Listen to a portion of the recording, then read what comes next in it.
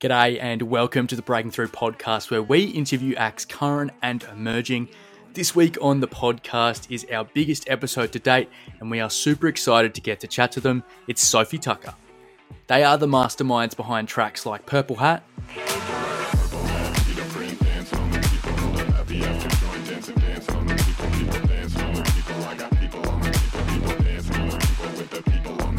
and Drinky.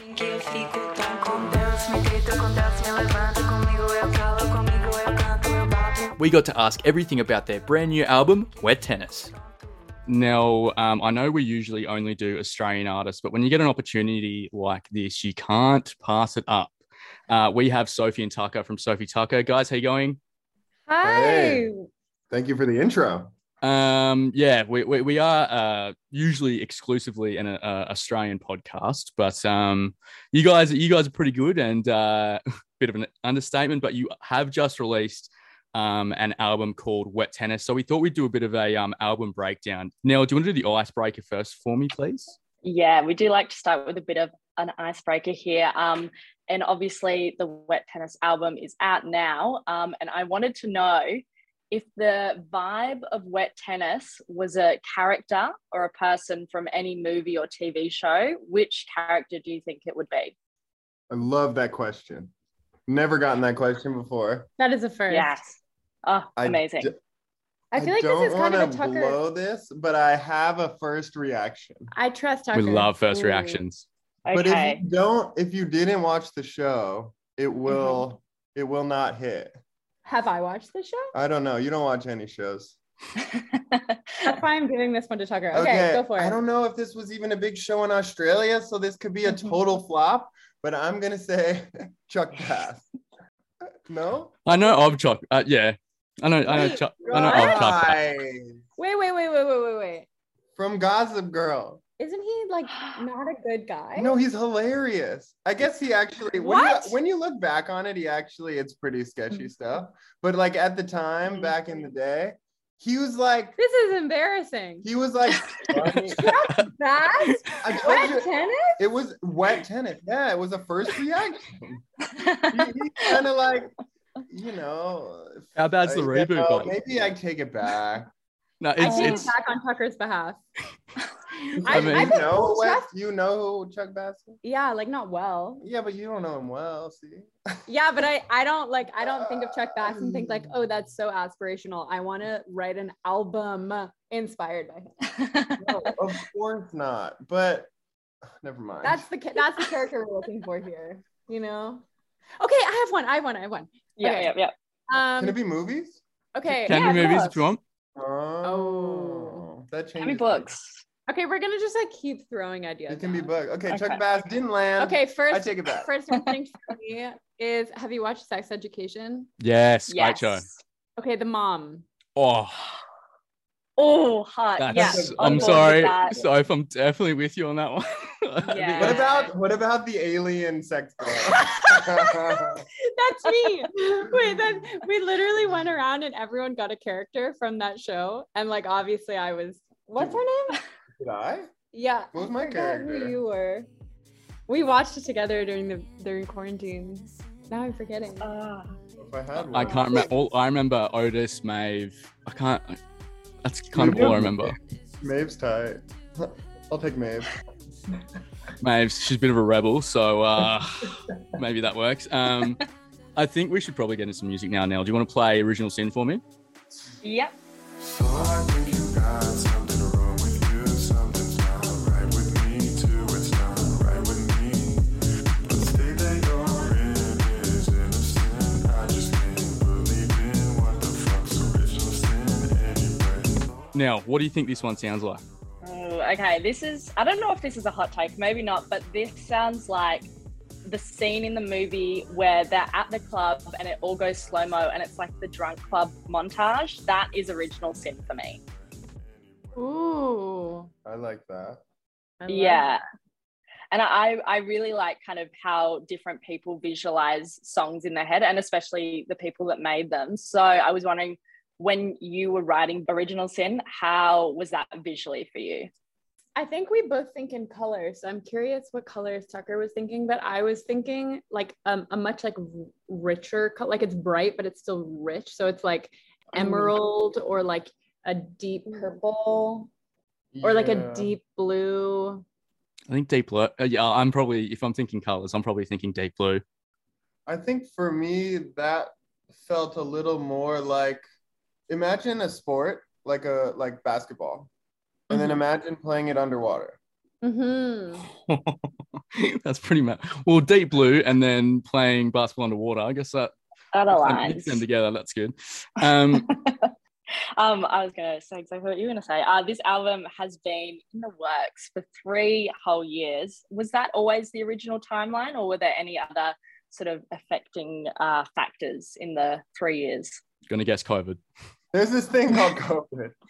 Yeah, we were live streaming during quarantine every single day for hundreds of days. And there was a point where we came on the live stream and this was at the beginning of 2021. And we were like, this year we're going to be putting out our album. We promise. Like, no question.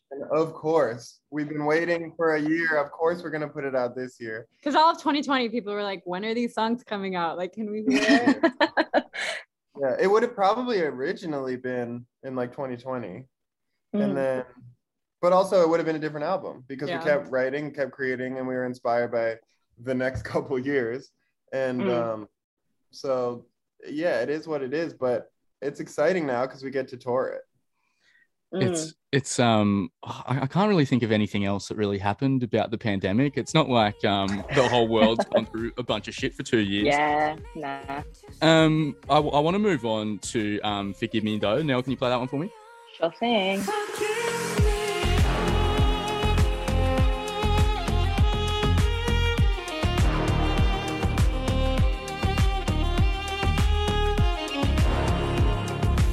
Now, to me, this is like when Nell and I were listening to the album, I instantly just went Bridgerton meets Rufus Du Sol. My God. And I love that. And the reason is, it's like I've just finished Bridgerton season 2. So I watched it with Mum. So that was a good watch. Violins are not something I would associate. Wait, did you really watch it with your mom? Hell yeah. What was this? No, we need to talk about that. Surely not the sexy sex Bridgerton season 2, right? not season 1. No way I'm watching season 1 with Mum. No way. I watched that in quarantine in Sydney. So that would have been an uncomfortable watch. Now, come on, back to the pod. When and how do you kind of like incorporate those type of things in the production process? Because I think it makes a song. I really like it, but it's not something you usually hear. Well, first of all, I love the Bridgerton meets Rufus Du Sol. I can see that for Forgive Me. This one was interesting because we started it and we had a certain vibe going, and we were like, this would be perfect with Mahmoud Orhan, who was like, he still is one of our favorite artists, and he just does this Turkish violin in the sexiest, coolest way. If there was a DJ who would be on Bridgerton, it might be Mahmoud Orhan. That is true. Yeah. We call him, what do we call him? The Turkish sex machine. Yeah. That's such a good name. Yeah, that could be a character on Bridgerton. You said so. Season 3, get onto it. He doesn't know that we call him that, but it's true. We have no proof of this, but I'm sure of it. Though. His room, we were just doing the music video in Turkey, and we come to his house and we're like, wow, your house is so cool. And he's like, obviously English is his second language, and he's like, wait till you see my bedroom. And then we go down to his bedroom, and it's literally covered just in mirrors, like mirrors on the wall, mirrors on the ceiling, like everywhere. All black. And we already called him the Turkish sex machine. Like beautiful, like Japanese on the floor, modern bed, like mirrors angled at the bed. So you said you didn't know that like he's the sex machine, but like all evidence points towards that you're 100% right. Yeah. We've been calling him that for years before we saw his house. It's that obvious. You had to do the research, and you've come out with a conclusion. It seems a close case to me. you guys in Australia, like we hear your guys' songs and it's always a good track, but sometimes you do them in different languages. You have songs in Portuguese and then English throughout the album as well. How do you decide? That? Like, do you hear a beat and go, "That's not going to sound incredible in English. Let's do it in another way," or vice versa? It just happened. Yeah, a lot of the times things start in Portuguese. I find it actually to be an easier access point. I just like the way that like Portuguese words, like there's like, it's very vowel based. So it's a lot easier to sing. I find it's a lot easier to create melodies in Portuguese. So we've actually started tracks in Portuguese and then switched them to English. Like as a way to find the melody. And then once we have the melody, then we use English words. We've done that before. Yeah, but I think a lot of the time we're just making songs, you know, we're just trying to make our favorite music, and what comes out. And I think sometimes there's a vibe where it feels like this would be so sick with like a Portuguese poem on it. And sometimes it's like this has like a progression and is like a song, and there's going to be like a verse and a chorus and a pre-chorus, and that usually you want to tell a story. And I'm not fluent in Portuguese. Sophie is, but I'm not. So I feel like when we want to tell a story, we're often speaking in English. For sure. That sounds that sounds really cool that you start there and then move across. I think that's awesome. Let's move on to Wet Tennis. Nell, do you want to play that one for me? Yeah. So what are you waiting for? Won't you come on over? If it's 1-on-1, if it's 2-on-2, I wanna play wet tennis all night with you. We can play wet tennis. We can play wet tennis. Was Wet Tennis always going to be like the head song, or did it emerge during recording? So we actually had the title of the album before we had written this song. And then we were just playing around in the studio one day. And actually, I think what happened is Tucker became another person. Like Tucker was no longer Tucker. And instead he was some like member of like a 70s disco. Yeah, like, something overtook him. In sync in the 70s. And he started singing like, bring your hips to life. Like he started like singing like that. And it just like, it hit. It just hit. And so we wrote this really weird song. And we were like, well, what is, okay, I guess now we have a song called Wet Tennis. Yeah, we were using the lyric Wet Tennis, and we had just I think a couple weeks earlier, figured out the album title. And we were just making stuff. I was like, can I sing that and not sound really lame? Like, bring your hips to life. Like, I was like, we tried so hard. Hopefully.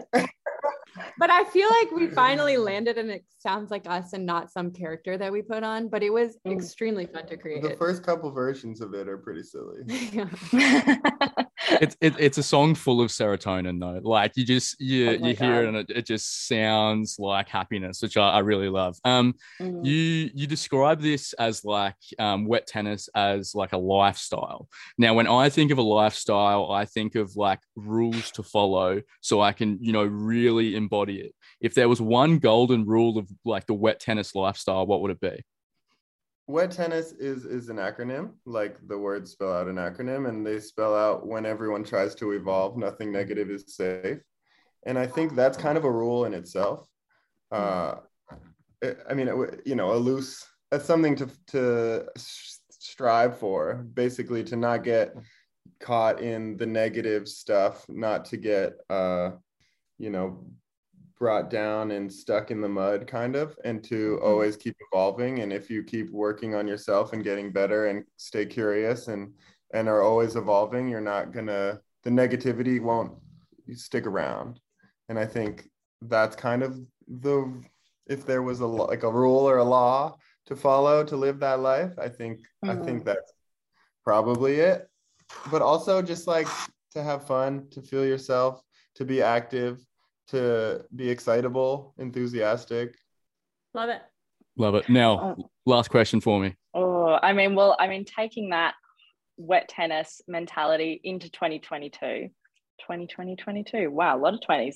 But we talk a lot about goals on this podcast. What is the one thing that if you get that done this year, you will be like, feel amazing about it? What's can be your dream musical goal? and can be personal.